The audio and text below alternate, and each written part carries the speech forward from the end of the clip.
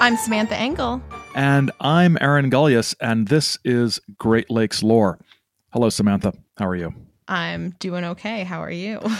I am okay. We are both okay. We're both okay. Some things could be better. Some things are going swimmingly. I guess.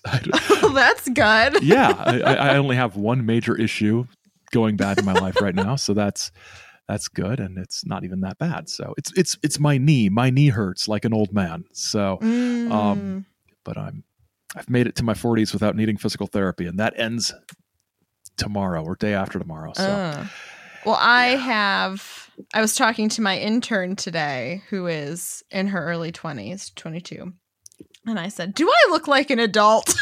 Because I don't feel like an adult.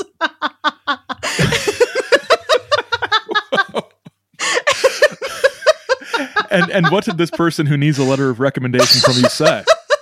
No, she said, "You look appropriately like an adult." I said, "I look like somebody worthy of respect." And she said, "Oh yeah, like if I were to see you walking around my college campus, I would think that you are an adult and that you are somebody who is worthy of respect." And I said, "Well, that's good, because I just don't feel like one." I think we as humans, though, like, we have not like I like think I'm super young. Like, obviously I can see the gray hairs and I can see the wrinkles on my face and all of these things. But but like, you just wonder, like, when you're standing in a crowd of people, like, do I, and maybe it's because I'm like in my mid-30s that I'm just kind of like, how am I perceived by people? Like, because I'm not like a newbie professional anymore, and I'm not old. So like, what am I?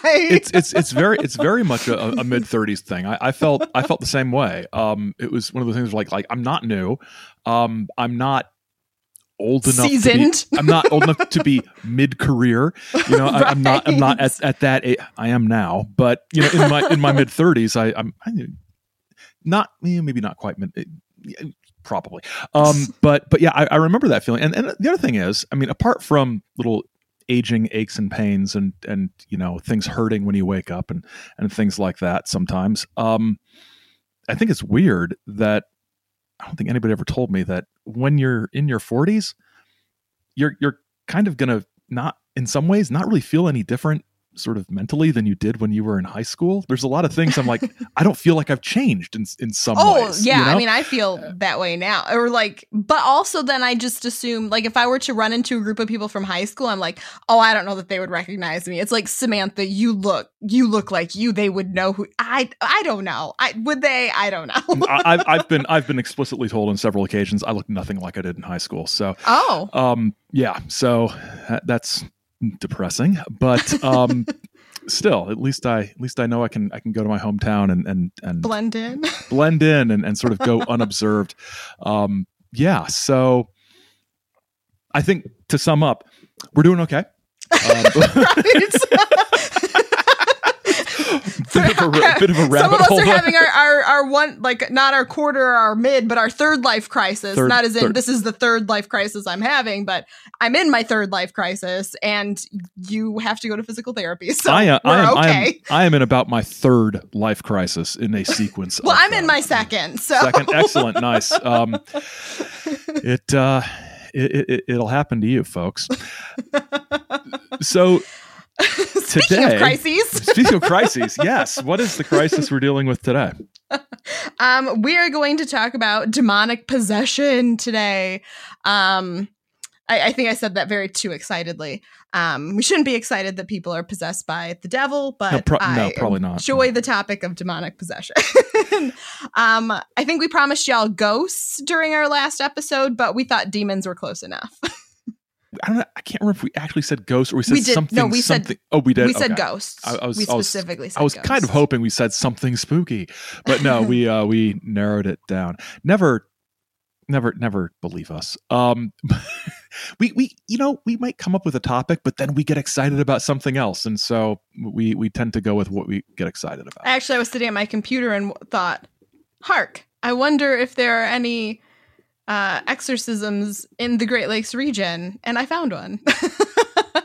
So before we dive into the case of, we're going to be referring to her as Anna Eklund, and you will understand why that requires that qualifier later. But before we got things started, we wanted to actually talk about demonic possession and the rites of exorcism, because we thought it'd be important to get that background information out of the way before we dive into this case. You can see how some of these things align or don't with what we're talking about. So I'm going to start off by giving kind of a history of and definition of demonic possession. And, you know, a lot of people look to the Bible to find these instances of possession. But it should be noted that most religious traditions have belief systems that involve possession by demons or evil spirits, and that these ideas date back to ancient cultures, you know, long before Jesus was alive. And so these are cases that are common across human cultures. But one of the most famous stories from the Bible about demonic possession is the story of Jesus casting the demons out of a man who exhibited incredible strength. Nothing could hold him, bind him anymore. And Jesus asks, "Who is possessing the man?" And he replies, "My name is Legion, for we are many." And he then casts the demons out of the man and into a herd of pigs, who then run into the lake and drown themselves. So that's the image that's always stuck with me anyways when we're talking about these old stories.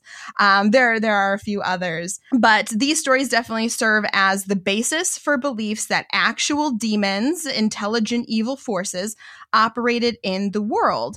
And Jesus, and therefore other trained Christians eventually, as we will see, had the power to expel those demons. Then between the 15th and 16th centuries, there was an increased concern in the workings of demons in the world. Similarly, you know, we get a lot of focus on witches and witchcraft at this time. So there's clearly this heightened awareness of the evil entities and things causing problems, or maybe people just trying to maintain power.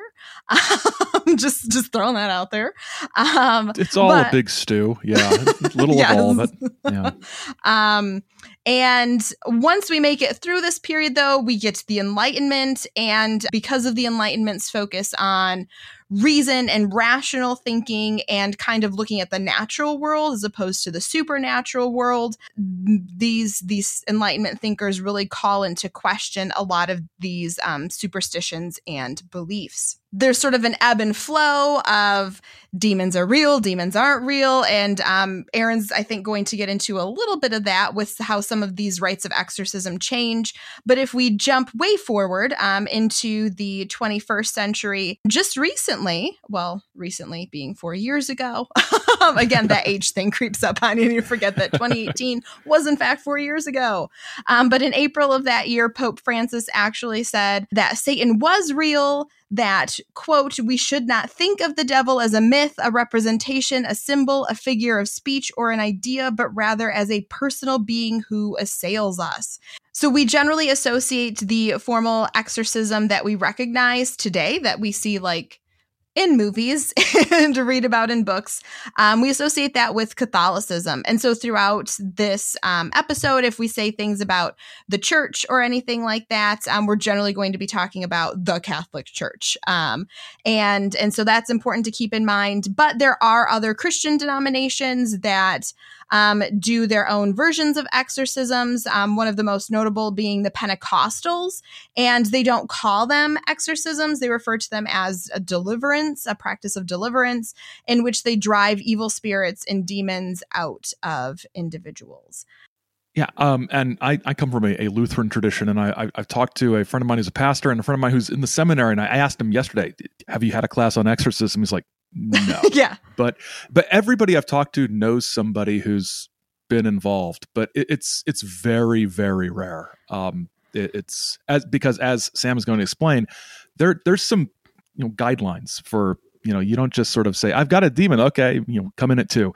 Well, yeah, and there's some think guidelines. In some ways, I mean, it also, like, as we were doing this research, I think it makes sense that the Catholic Church, as opposed to the other Reformed traditions, the Protestant traditions, don't necessarily have that much of a focus because, like, I mean, if you look at a lot, I mean, ideas of transubstantiation and all of that kind of stuff, like the Catholic Church is far more we'll say magical, mystical. We also wanted to know just what's going to happen if somebody asks for an exorcism. So, now that we've established that, especially the Catholic Church believes that there are demons, actively bothering us in the world and can possess us. What is it that then happens? Because we always see kind of laid out in the movies, there's the ask of the local priest and things happen, but they always kind of gloss over a lot of this, I think. So if someone approaches the Catholic Church asking for an exorcism, they must first undergo physical and psychiatric evaluations. They're obviously looking for any type of mental illness or physical problem, epilepsy, something like that could be causing some of these things that appear to be demonic possession. And if they make it through that stage, they are referred to an exorcist who begins the discernment process. And the exorcist is looking for a few different things. Does the person have facility in language the individual has never learned? So if possessed Sam never knew Greek and all of a sudden she's speaking in Greek, that's a problem. Abnormal physical strength, access to secret knowledge. And I always like the way that they word this, access to secret knowledge. Just sounds good. It does. So, there are always the scenes in the movies, especially where, the possessed one knows the pasts and the histories of these priests who are exorcising them or knows things about the world that they shouldn't know. And the other one is a vehement aversion to God and sacred objects like the crucifix or holy water. I mean, yeah, that's cross burning on the body. They cannot say their prayers, things like that we see.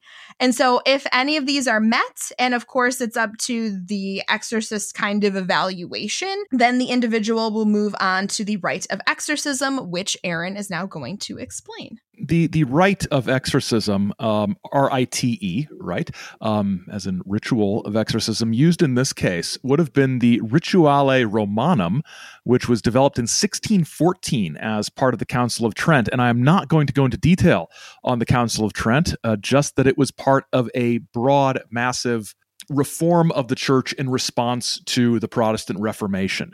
So almost every aspect of Catholic liturgy was overhauled, including the rite of exorcism. So it was part of a much bigger process of the church. And this was in 1614, and this ritual was in use until 1999. So this lasted a long time.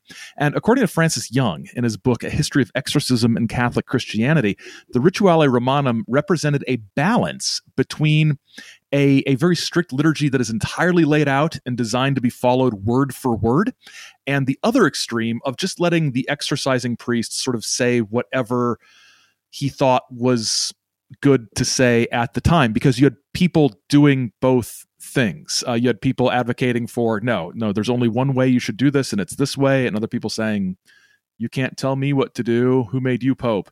That sort of thing. And because, as Sam said, there was a huge uptick in exorcisms and this kind of activity during the 14 and 1500s. And so there had been, in the eyes of some in the church, some abuses of things. And so this new ritual is a way to sort of curb that. The ritual is accompanied by much more strict guidelines for when exorcism was appropriate and determining when a person might be possessed. As Sam mentioned, those sort of guidelines, those came about as part of as part of these reforms. But at the same time, while they have these, we're going to make sure you're not, sick or something, guidelines, they also believed that demon possession could mimic symptoms of disease.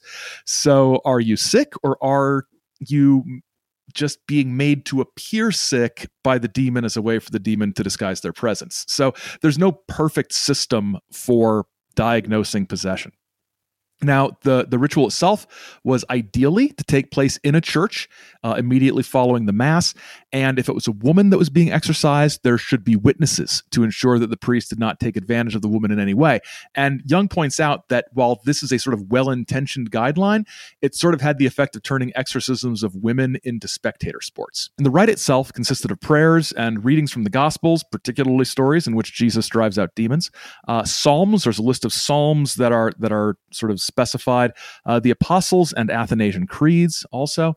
There's many options for different prayers and readings that could be used at the discretion of the priest. But while there's flexibility, the priest was instructed to only engage in conversation with the demon to determine its name. You're not supposed to carry on a conversation. You're not supposed to engage. You're supposed to drive it out. And finding out the demon's name is always a very important part of all of the books or movies. You have to find its name out in order to drive it out, is what pop culture has led me to believe. Yeah. And there's the model for that in the Bible with Jesus asking, the name of the demon. So yeah, it's sort of given mystical significance. If you know its name, you have power over it or something like that. So interestingly, and I thought it was interesting, although this ritual was used until 1999, it never got a vernacular language version like every other part of the Catholic liturgy. So this part was still in Latin. Everything else about the Mass was in whatever language was the local language. But I guess exorcisms should only be in Latin.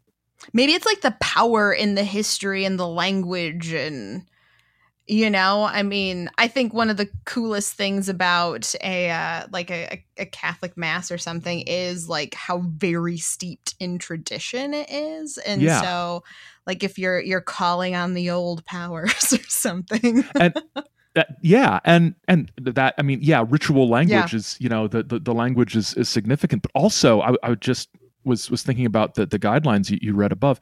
If the priest is speaking in Latin and the demon responds back understanding the Latin, that's part of it too. That's so if you're just saying get out demon in bro. English and the demon's like no, and the demon says no, it's like, but if they know the Latin, that's another one of those. I'm also just imagining like a modernized language of exorcism, what that would be like. like making it like really silly. The Christian rock version of what exorcism liturgy would be. Yeah. In which case it would be awful. Okay, so now let's get to the actual exorcism case that we are going to be talking about from the Great Lakes region today. So the woman who underwent the exorcism that we'll be talking about is not named in most of the sources for her privacy, which is very understandable.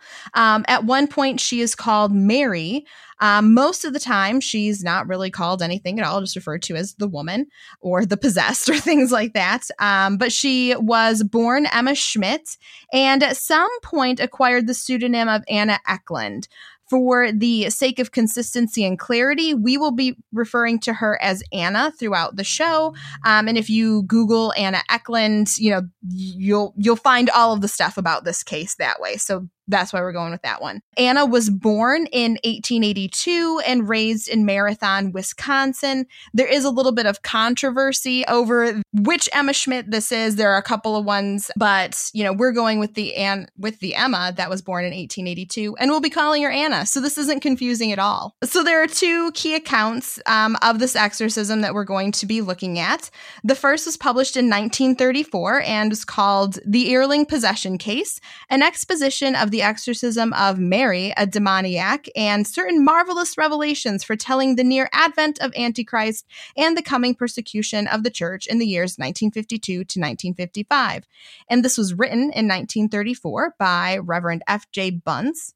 The second source, and the much more popular and available one, was called Begone Satan! ! It's important to get that in there. Mm-hmm. A soul-stirring account of diabolical possession in Iowa, which was published in 1935 by Father Carl Vogel and translated by Celestine Kapsner. So first we will look at Begone Satan, and it begins with some general discussion of exorcism, just like we did, emphasizing that the decline of church-going, a dismissal of the reality of the supernatural, even among Catholics, and the increasing popularity of Protestant denominations that de-emphasize the sacraments have led to an increase in demonic activity.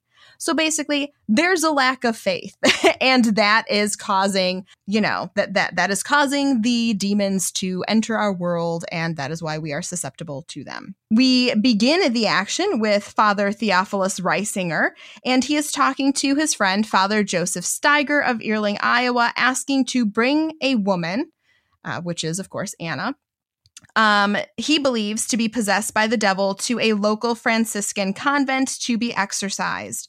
After some discussion, it's all arranged and permission is obtained from church authorities.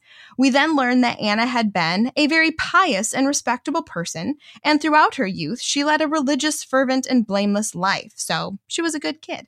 But when she turned 14, she was prevented from going to church or pray by some interior hidden power. The situation got worse, and she was conscious of sinister inner voices that kept on suggesting most disagreeable things to her. These voices tried their utmost to arouse thoughts of the most shameful type within her and tried to induce her to do things unmentionable. Anna was worried she was losing her mind. She was examined by numerous doctors, but they all concluded that she was normal in the fullest sense. She sought help from the church, but it was a long process because of the reserved and skeptical attitude towards exorcism, which we've discussed already. Eventually, however, religious leaders came to the conclusion that she was under demonic influence. She understood Latin despite never knowing it, which is one of those items on that discernment list. She foamed at the mouth when a priest blessed her, which obviously would be another one there. She could sense when holy water had been sprinkled on objects and responded with rage. By the time priests reached the conclusion that she was in fact possessed and the exorcism was the route to go, Anna was 40 years old. So the troubles began when she was 14, and now she's 40. So it takes decades. And it seems like it takes decades for this pamphlet to get to the actual exorcism. It's a long. It's the longest 34 pages I've read in a long time. So Anna is taken into the convent, placed on a bed, and held down by the strongest nuns they have. And as the prayers began, she lost consciousness. But when Father Theophilus begins praying, begins like the actual exorcism rite, things begin to get weird. With lightning speed, the possessed dislodged herself from her bed and from the hands of her guards, and her body, carried through the air, landed high above the door of the room and clung to the wall with a tenacious grip. So she flies off the bed. She's pinned up against the wall, like in an exorcism movie. Yes. Those present pull her back down, but real force, that's the phrase that was in the thing, real force had to be used. She was back on the bed, tied down more securely, and Father Theophilus continued. And then shrill, harsh screaming fills the air, and people outside the building can hear it, and people working in the fields can hear it. And this was supposed to be an isolated place where not a lot of people would know what was going on, just sort of the inner circle. But pretty soon everybody knows what's happening, despite all the attempts to keep it secret. So Anna was undergoing physical torment as well. The physical condition of the possessed presented such a gruesome sight because of the distorted members of her body that it was unbearable. The nuns helping in the room had to leave the room sometimes because they were sickened by the sight of her body and her limbs contorting. And then Father Theophilus begins a dialogue with the spirits inhabiting her. And the one who seems to be running things is Beelzebub, common demon name, who explains that he entered her because her father cursed her. And then we find out that her father's, damned spirit is one of the demons possessing her as well. So she's possessed by the spirit of her dead father who went to hell. She's also inhabited by Judas Iscariot, who, by the way, gets really irritated when you bring up the whole betraying Christ thing. The priest brings it up, and the Judas demon goes a little nuts. The Judas demon also causes a disgusting exhibition of spitting and vomiting as if Judas were intending to spit at his Lord and Master with all his might, or as if he had in mind to unloose his inner waste and filth upon him. And in another point in the account, they describe the amount of vomit coming out of the woman as being literally more than seems like it would be able to fit inside a human. So it's just vast amounts of vomit. The demons are asked what their point is, why they're doing this, what their goal is, and their goal is to torment Anna until she commits suicide. We then get to a conversation between Father Theophilus and Jacob, her father, so the spirit. And what do we learn about Jacob? He had led a frightfully coarse and brutal life, a passionately unchaste and debased life. He now admitted that he had repeatedly tried to force his own daughter to commit incest with him, but she had firmly resisted him. Therefore, he had cursed her and wished inhumanly that the devils would enter into her and entice her to commit every possible sin against chastity, thereby ruining her body and soul. We're then joined by the spirit of a woman named Mina, who had an affair with Jacob and had murdered 4 of her children. So these conversations would be interrupted by periods where Anna was physically tormented by the demons that filled her. The woman's face became so distorted that no one could recognize her features. Then, too, her whole body became so horribly disfigured that the regular contour of her body vanished. Her pale, death-like, and emaciated head, often assuming the size of an inverted water pitcher, became as red as glowing embers. Her eyes protruded out of their sockets, her lips swelled up to proportions equaling the size of her hands, and her thin, emaciated body was bloated to such enormous size that the pastor and some of the sisters drew back out of fright, thinking that the woman would be torn to pieces and burst asunder. At times, her abdominal region and extremities became as hard as iron and stone. In such instances, the weight of her body pressed into the iron bedstead so that the iron rods of the bed bent to the floor. That is quite the description. It is. The head, assuming the size of an inverted water pitcher. How big is it? About the size of a water pitcher. I don't know. It seems like an odd unit of measure. But her head, glowing as embers. We also get lots of dialogue between Father Theophilus and the demons, far more than the Rituale Romanum would like priests to engage in. The demons mock the priest's occasional mispronunciations of Latin terms, question his theological knowledge, and generally are, they're demons, they're jerks, they're buttholes. I don't want to meet one. Seems unpleasant. No, I mean, unless they were like David Tennant. And I don't think they are. No, I don't. No. I don't either. I think they're like the other gross demons. Yeah, that come after David Tennant. I think David Tennant is he's not, the exception.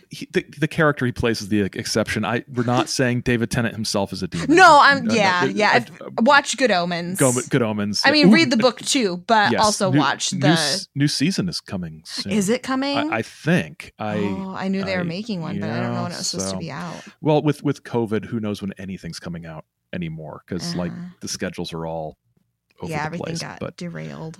But go read and watch Good Omens. Absolutely. It's so good. You never knew that the apocalypse could be so funny. I love that book. I remember hiding it behind my literature book in high school, trying not to laugh. It was the first audiobook that I ever listened to. And really? The narrator was incredible. And I was like driving, just laughing. It was so good. It's such a good book. All right. Oh, back to the real demons, who are much less amusing. Eventually, after several sessions from September through the end of December 1928, the demons are driven out.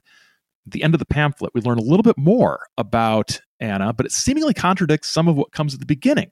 So at the end, they say that Anna was born in 1882 and first possessed in 1908 by a spell cast on her by her Aunt Mina, who was a witch, and the woman who was having the affair with Anna's father. So that's the Mina who killed the children and things just throwing like that. out that witch accusation there in the 1920s. She claimed she was thought to be a witch.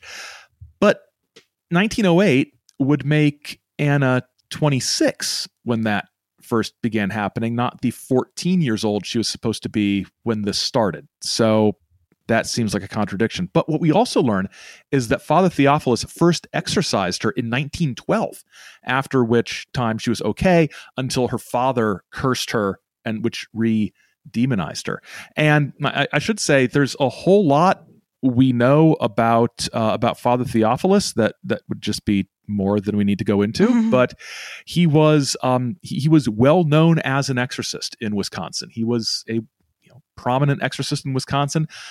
Church leadership thought he did a few too many exorcisms. They thought he was a little going overboard with some of these things. It's always how it goes in the movies too. It is like he's a the renegade priest who doesn't play by the rules.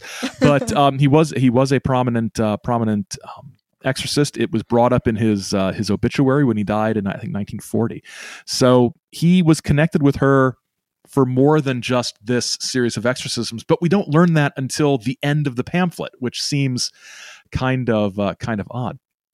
So this pamphlet was printed in 1935. At that time, it said she was doing fine, and she was talking about how everybody needed to become Catholic. It was popular. In its first year, tens of thousands of copies were printed and distributed in Catholic churches and schools. It was condensed and published in two magazines, the Religious Bulletin of the University of Notre Dame and the Catholic Register of Denver, and combined, those went out to about 300,000 readers. It was adapted into an article for Time magazine in 1936 and retold in Fate magazine in 1959. I picked up that copy of Fate off of eBay and read it, and it follows the Begone Satan account very, very closely. But this story just keeps getting told and retold. By 1974, it was in its fourth printing of 45,000 copies. And currently, you can read it on the website of EWTN, the Roman Catholic cable channel. So it's been constantly in print and available since it was first published. So this becomes a very popular conception of what exorcisms can be like. Now, while William Peter Blatty used the case of Roland Doe for his novel The Exorcist, and which had the famous movie made from it, he also read Begone Satan as part of his background research for the book, which makes sense because it was one of the most well-documented exorcisms in American history. And Blatty said later, "I instinctively felt it could not have been invented." But he also said that the tone of the pamphlet seemed so overly credulous, so replete with pietistic asides and exclamations, that it turned me off. This Catholic pamphlet about Catholics exorcising a Catholic was a little too Catholic for him. But like we said, this isn't the only account that was out there. At the time, it did appear in the newspapers, but the newspaper accounts that we found were not nearly as detailed as these pamphlets. The earliest one I found was about a month after the exorcism was done, and it treated it mostly as a joke. It sort of made some little snarky comments about it and said, what a quaint old world tradition is surviving here in the Midwest. So those accounts weren't really as detailed as what we want. But after the break, we're going to get to another account that is a little different and a little strange.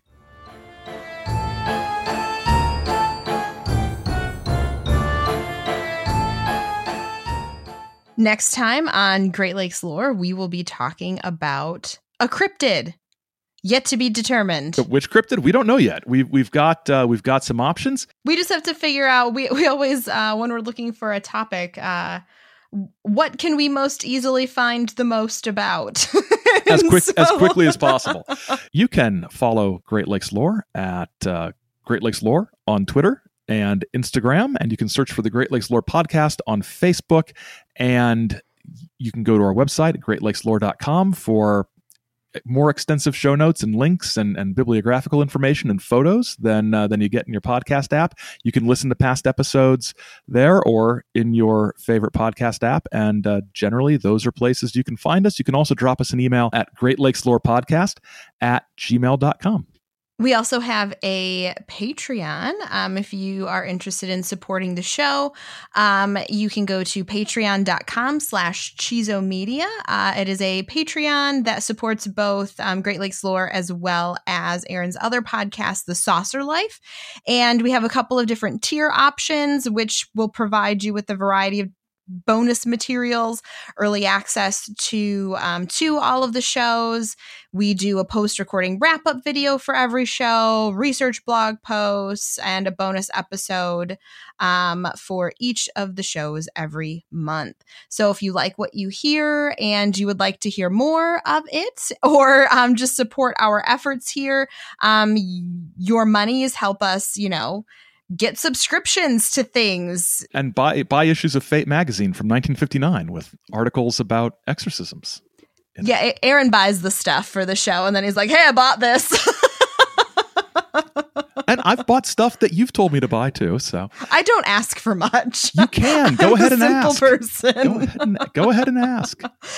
Anyways, you can check us out there. We appreciate all the support we've received already. And, the love that we feel from our patrons is it helps us to keep going. We like it. So check that out if you are interested. So, have you finished Stranger Things yet? I have not. I'm sorry. What the hell? They're so long. The episodes started are so rewatching long. Gettysburg, but you didn't finish watching Stranger Things? I don't know. You know what happens in Gettysburg, man. Maybe this time Pickett's charge works. I don't know. No, I'm just about to the end of the individual episodes before the last movie length or even longer movie length episode. You're almost done with part 1. With season 4, part 1. Yeah. Yes. Almost done with that. Yeah. It's like when I talk about the last 2 Harry Potter movies. It's book 7, part 1 and book 7, part 2, or point 1 and point 2. I just think they need to make these things shorter because but it's so good. It is good. I'm really enjoying it. So I shared something on Facebook last night. I don't remember. Things bleed together when you're in your mid-30s too. But how do you think I feel?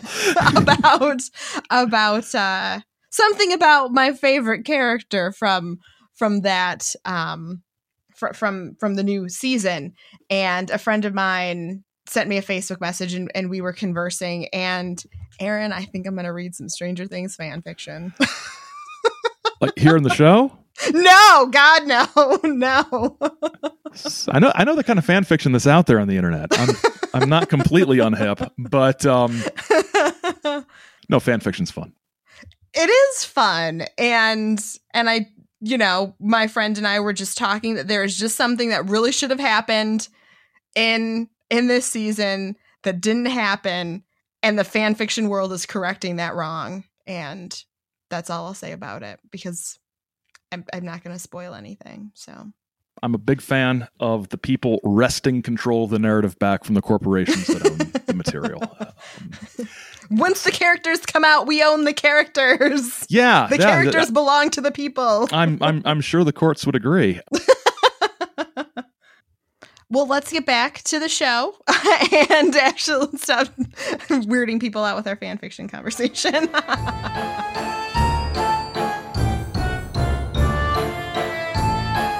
All right, so now we're going to talk about the second pamphlet, though the first pamphlet that came out chronologically, and we're just going to refer to it as the Earling possession case because the title is far too long to regularly repeat. Title's a paragraph.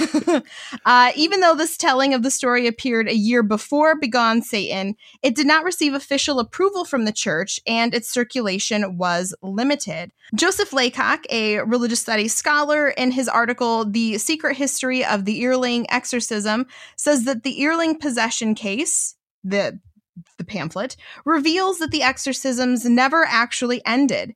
Anna became possessed again almost immediately and was still being exorcised when the second account, Begone Satan, was written. Furthermore, she was being visited by Jesus, Mary, the Archangel Michael, and other heavenly personages, as well as by demons. Reisinger used her ecstasies to question these beings about various doctrinal matters and eventually constructed a complex eschatological plot in which Jesus would return in 1955 and in which the events in Earling played a role in the final war between heaven and hell. While the book does address the several exorcisms she went through, it also focused on apocalyptic prophecy. Good spirits, heavenly visitors, arrive and take possession of Anna sometime in 1930. At this point, Anna made a transition from being a victim of possession to being a prophet, working in tandem with Reisinger. So they're together promoting these positive visions that she is seeing. It's very interesting. Yeah. In 1931, God said, "All the revelations which I have made to you are to be given to my servant, your confessor, that he may prepare the world, not only that he himself may know them, but that he may prepare the world." These preparations are for 1955, when Christ will return and everyone on earth will become Catholic. Interestingly, the good spirits spoke German while the demons spoke English, and some of the conversations that Reisinger was having with Anna were done in person, but some of them were actually written letters. Reisinger was writing letters to her asking questions of the spirits, and Anna was replying. Which is just fascinating. Well, yeah, I mean, you've moved out of there being exorcism stuff. This is like prophet of the Lord, person standing on the street corner with a cardboard sign type situation. It's not surprising why the church is like, no, nobody should. Well, and like, I mean, I guess I can get, so say all of this is real.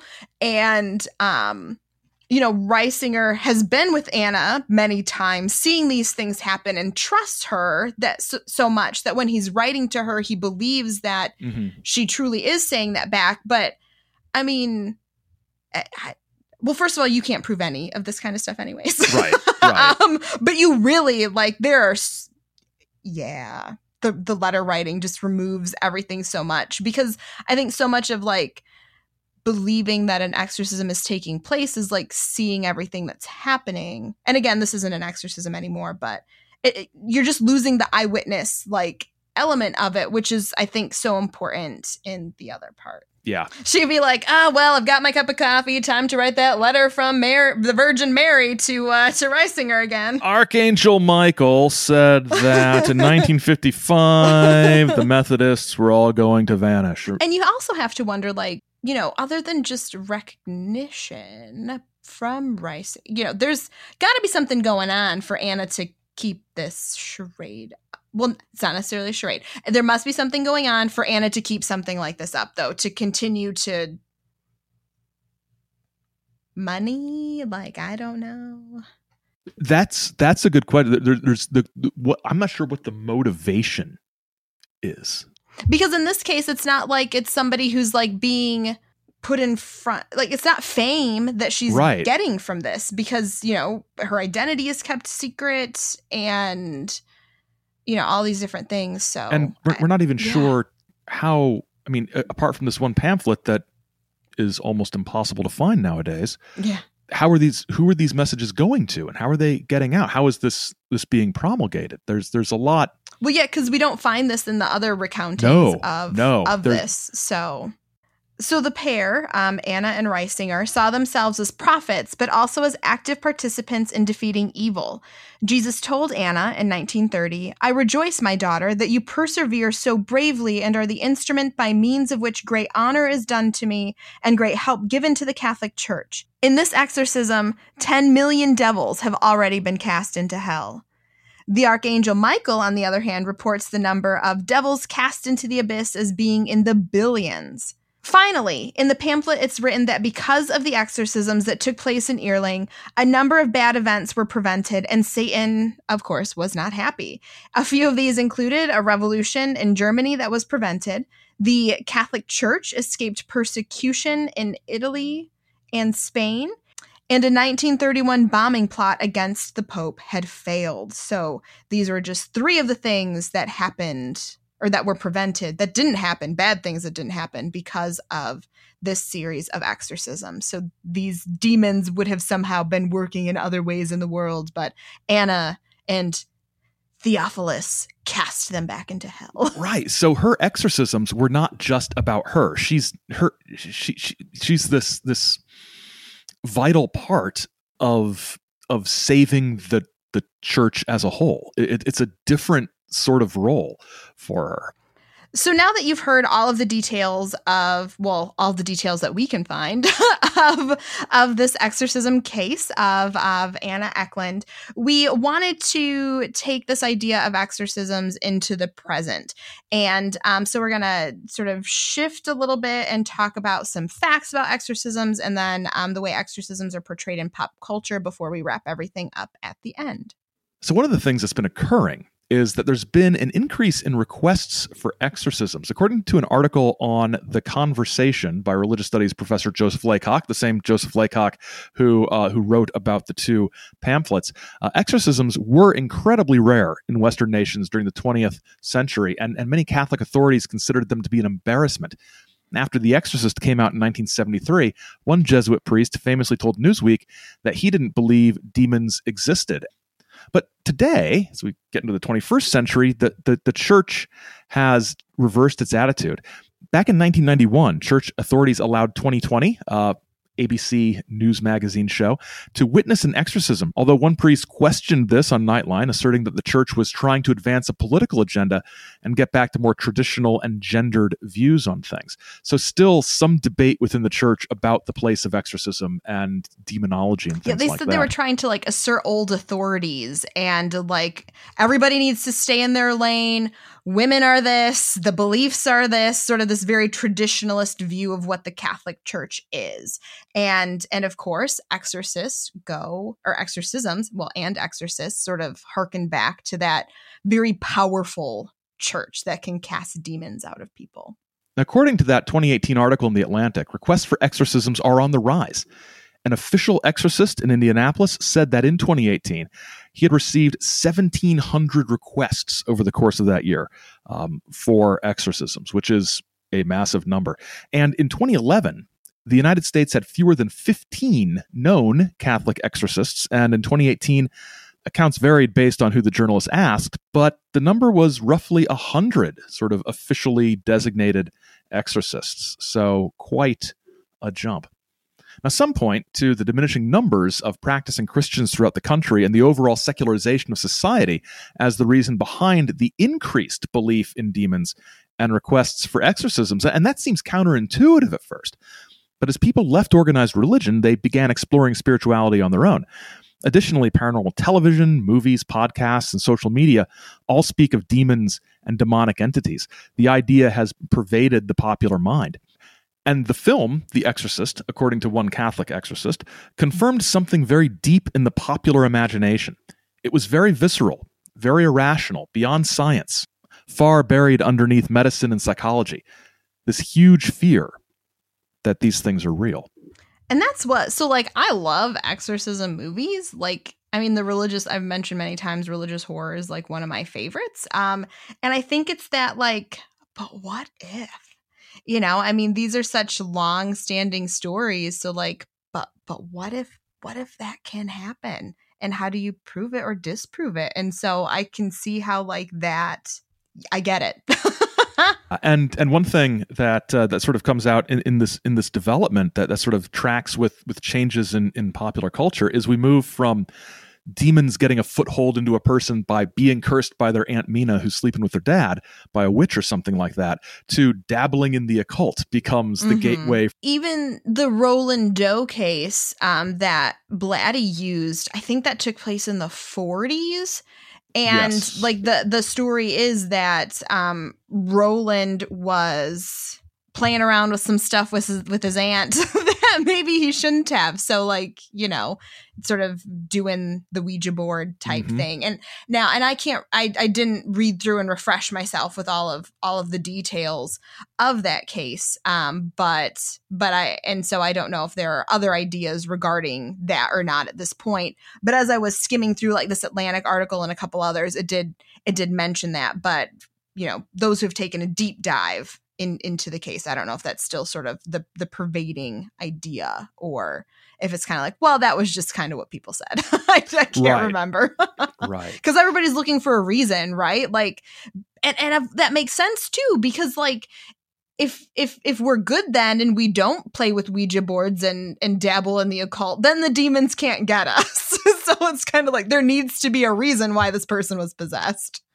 And I think even, if we remove this from people who follow Christian based religion or whatever, there are so many stories about demons and evil spirits that are throughout all cultures that it's kind of like, well, but maybe there could be nefarious forces out there that have nothing to do with a particular religious doctrine. So, this is just how this group of people decides to explain it. And this is how this group of people decide to explain it. So in terms of psychology, exorcisms have undergone a lot of scrutiny for ignoring potential medical, often psychological problems and mistaking those for demonic possession. Some possible explanations include schizophrenia, dissociative identity disorders, and psychosis. The exorcism of Anneliese Michel in Germany in the 1970s, which resulted in her death due to malnutrition and dehydration, brought a lot of this under fire. Michel underwent a total of 67 exorcism sessions, 1 or 2 per week, for 10 months in 1975 and 1976, and weighed only 66 pounds at her death. Her parents and priests were charged with negligent homicide, but the priests were only fined, and the parents, it was deemed, had suffered enough. Michel had undergone a variety of treatments from the time she was 16 to manage epilepsy, psychosis, and her conditions not only remained the same, but worsened. By the time she was 21, her parents began to believe she was possessed and turned to the Catholic Church. So, given the facts of that case, and given our better understanding of mental health and psychological disorders now, it's easy to see why it's important for meetings and treatment by mental health professionals and other medical professionals are necessary and recommended before that discernment process begins. According to an interview with a priest featured in that Atlantic article, 80% of those who approached him about an exorcism were sexual abuse survivors. Suffering trauma can cause some dissociative disorders to take root, so it isn't surprising that something as traumatic as sexual abuse could cause the brain to try to explain what was going on in a different way.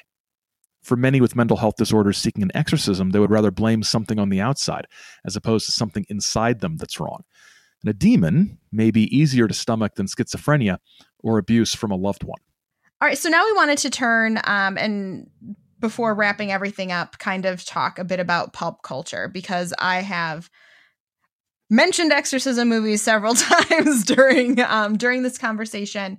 And so I thought we could talk about a couple of different things that we find in a lot of movies or TV shows about exorcism. So there are some common tropes that we see.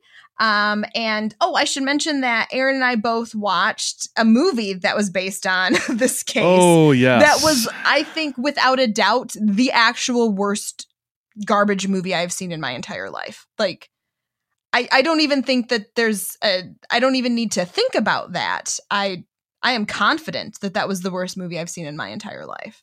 I was thinking about that because I've, as a fan of Mystery Science Theater 3000, et cetera, I've seen some really bad movies. But those movies are bad in a way that is sort of focused on mechanical things, the visuals, the sound. I have seen Ed Wood movies, like actual Ed Wood movies, and they are better than what we watched. Oh yeah, absolutely. This was the most incompetently made movie I have ever seen, the most poorly acted and written movie I have ever seen, the most poorly paced movie I have ever seen.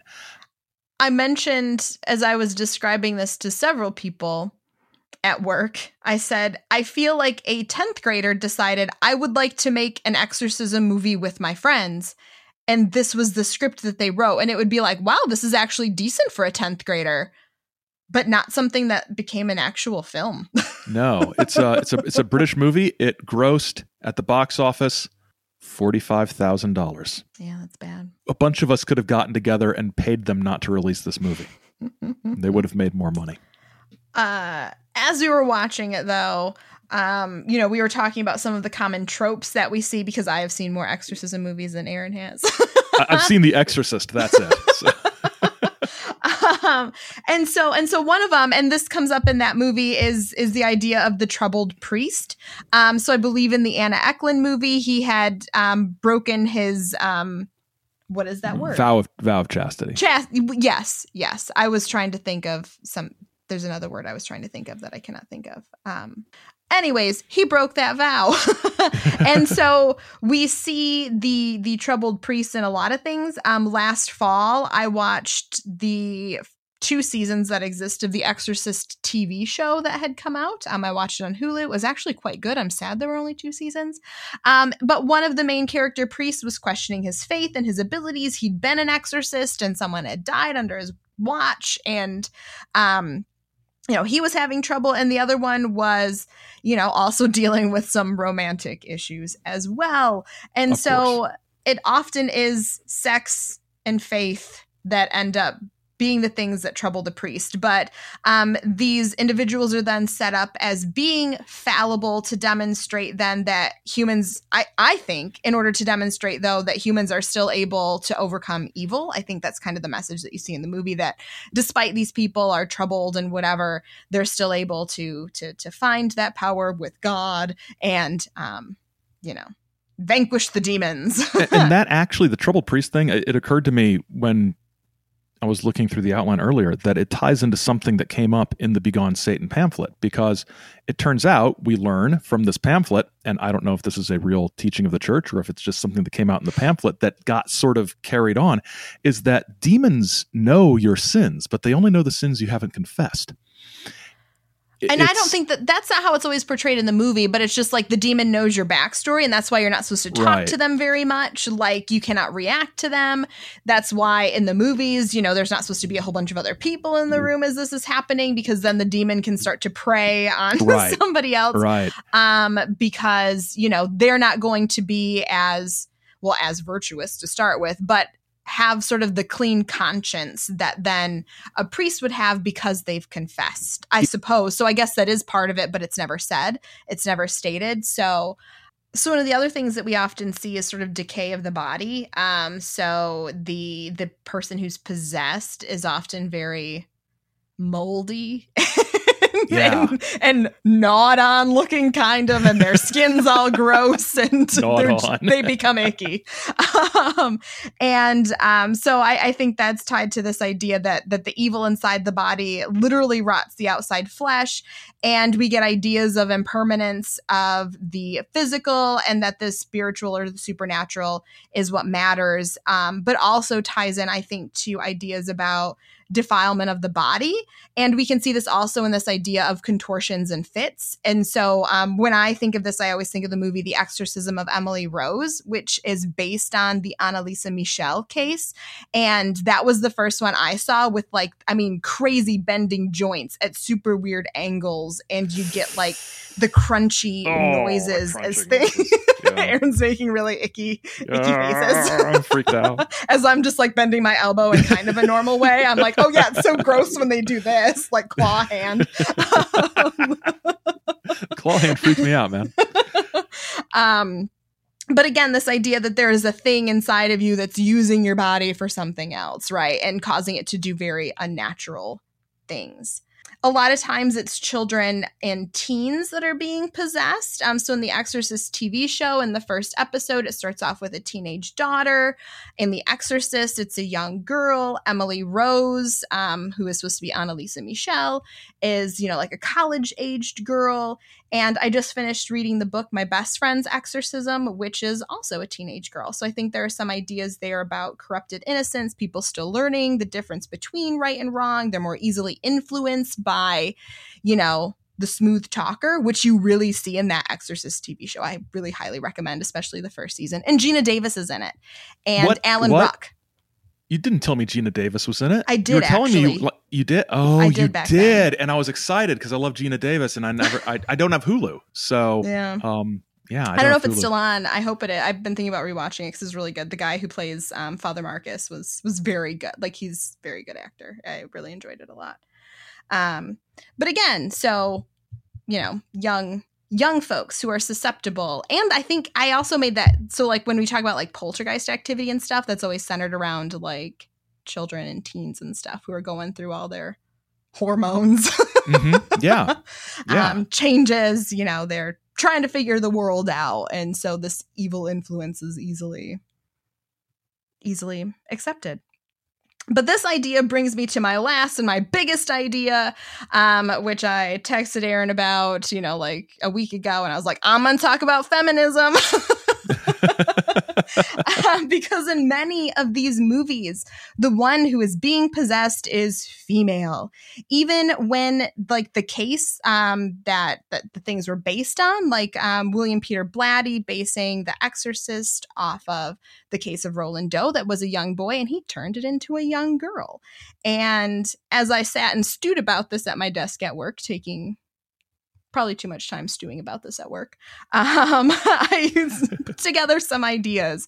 So I think there are a lot of things hidden inside of this message, that women are more corruptible. And when we look at sort of that biblical history, they'd already been corrupted in the garden, right? The serpent already got to him once. So we're just ripe for the taking. Corrupted women will also then bring down men, because then the possessed person in a lot of these films are, trying to seduce the priest and do all of these other terrible things to bring the priest down with them. And so there's this upstanding man who is lured to his own spiritual demise.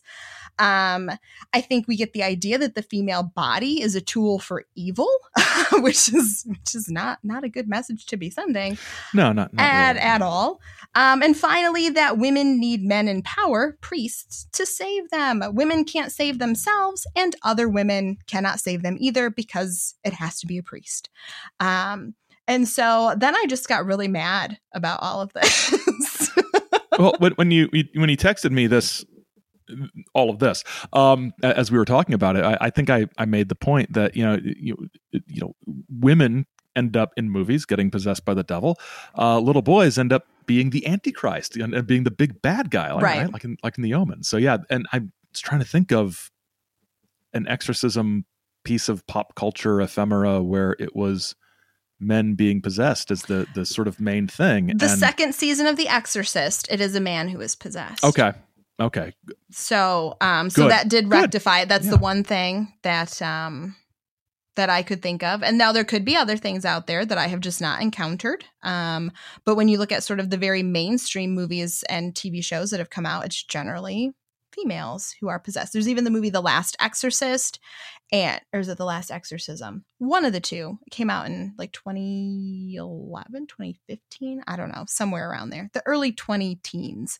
And again, that is a female, and also tied again to ideas of sexual abuse. So we see that with Anna Eklund, and we see it here with that Last Exorcist case, and the evidence also, is there, which Aaron talked about during the psychology section. So, yeah, absolutely. It's interesting the way that the pop culture has sort of taken certain things from these real cases, but then it's interesting what they keep and what they don't. The body horror they keep, and the contortions and the flying into the wall. I really think it's telling, just as we sort of sum up here, that the account of the Anna Eklund case that has her coming through this and becoming a prophetess is not the one that gets movies made about it. And I mean, I get why, but but should the other movie shouldn't have been made? So I don't really know that's good. I mean, it's So yeah, the Anna Eklund movie, I can't recommend avoiding it enough. I mean, I've watched a lot of bad horror movies. Like at Halloween time, I will watch kind of whatever's on Netflix once I get through like the good stuff that's on Netflix at that time of year. It's like, okay, now it's time for the B stuff. And this was far worse than anything I've ever seen. It was bad. And not in a good way. No, not in I a thought I was way. wasting my time.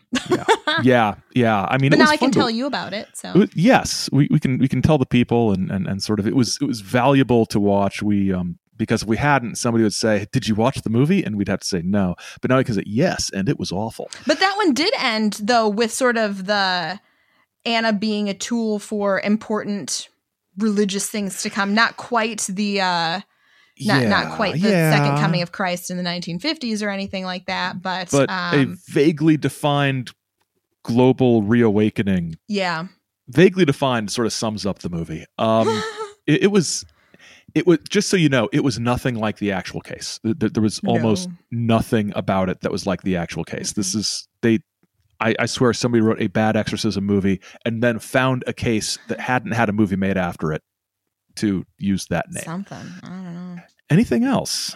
No, I mean, I think we've sort of analyzed the case. We've talked about exorcisms. We've talked about what exorcisms are up to in the modern times, and sort of brought it all back to pop culture, because I think that's where most of us experience exorcism. It's not like you can like sign up for a night of exorcism participation the same way that you can sign up to explore a haunted house at night or something like that. So we have like these pop culture images of what an exorcism is, and so what happens in an actual case. And there just happened to be a case that happened here in the Great Lakes region, and we thought we would share that, bring that story to you guys. Yeah, and it was fun. Mm-hmm. It was fun, and fun with Satan. Fun with Satan. That's no. We should put that as our subtitle. All Beelzebub all the time. All right. Thanks for listening. An Exorcism in Erling was written and produced by Samantha Engel and Aaron Gullius. Our music is by Raphael Crux. Great Lakes Lore is a Chizo Media production. Chizo Media. Our heart is with the people. Until next time, don't get lost in the lore.